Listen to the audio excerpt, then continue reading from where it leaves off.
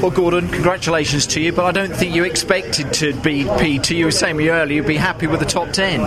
Yeah, I thought I'd be lucky to squeeze into the top 10. That would be my aim, but to pull that kind of lap out, I'm proper chuffed at that. That's a lap and a half for me. Yeah, top stuff for you, and chuff for your teammate as well. And I thought he's absolutely got the job done. We've gone about it in a professional way. We've saved our tyres for tomorrow, and a Honda front row lockout, and obviously third as well with Jack as well. So the very much cars, so it's gone well, isn't it? Yeah. But you're delighted with the way that this car seems to perform with weight on board, doesn't it? Whether it's in qualifying, Gordon, or in a race run.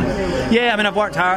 Together we've all worked hard on it, but it's there's no magic answer. It definitely slows it down, but we seem to be working. But you get the best out of it, don't you? It would seem, and if you're going to be successful in this championship, and you're going to go into the start of a race weekend with maximum ballast on board, you've got to get the best out of it if you can. Yeah, and you got to keep plugging away. I mean, I wasn't particularly good in the first practice. Time-wise, there's a lot of head scratching going on, but we seem to have moved on with the car a bit and found something that I can hang on to a little bit more. So yeah, it's good.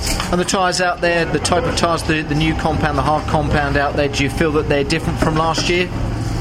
Yeah, just slightly different characteristics, but as long as they get to the end and they should last, that's the main thing, isn't it? Excellent stuff. Well, well done, Gordon. Thank you very much indeed.